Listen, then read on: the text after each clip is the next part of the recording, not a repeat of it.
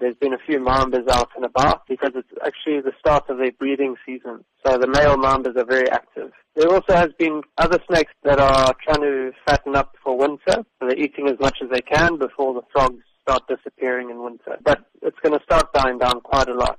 Why is it that during this time of the year we see an increase in snakes? They try not to eat too much because snakes need warm weather and heat to digest their meals. So in summer, that's not a problem. But in winter, it does get cold and they struggle to digest their food. Which are the more common snakes that one should be on the lookout for? Well, in Durban, we have quite a lot of Mozambique spitting cobras. They are very common. In areas that border valleys, there are black mambas around. Those are two snakes which do have potentially lethal bites. But they're not looking for people. They don't want to bite people. They're a lot more scared of us than we are of them. They're just looking for food and for shelter. What is your precaution to those who do spot snakes this season? If there's a snake in your house, call a snake catcher for advice or to remove the snake. It might just be a harmless little snake, or it might not be. It might be something venomous that needs to be removed.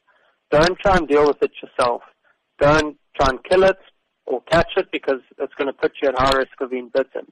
If you're outside in the garden and you see a snake, just keep away from it and move away slowly. But as I said, don't live in fear of snakes. Just treat them with a bit of respect and they'll leave you alone.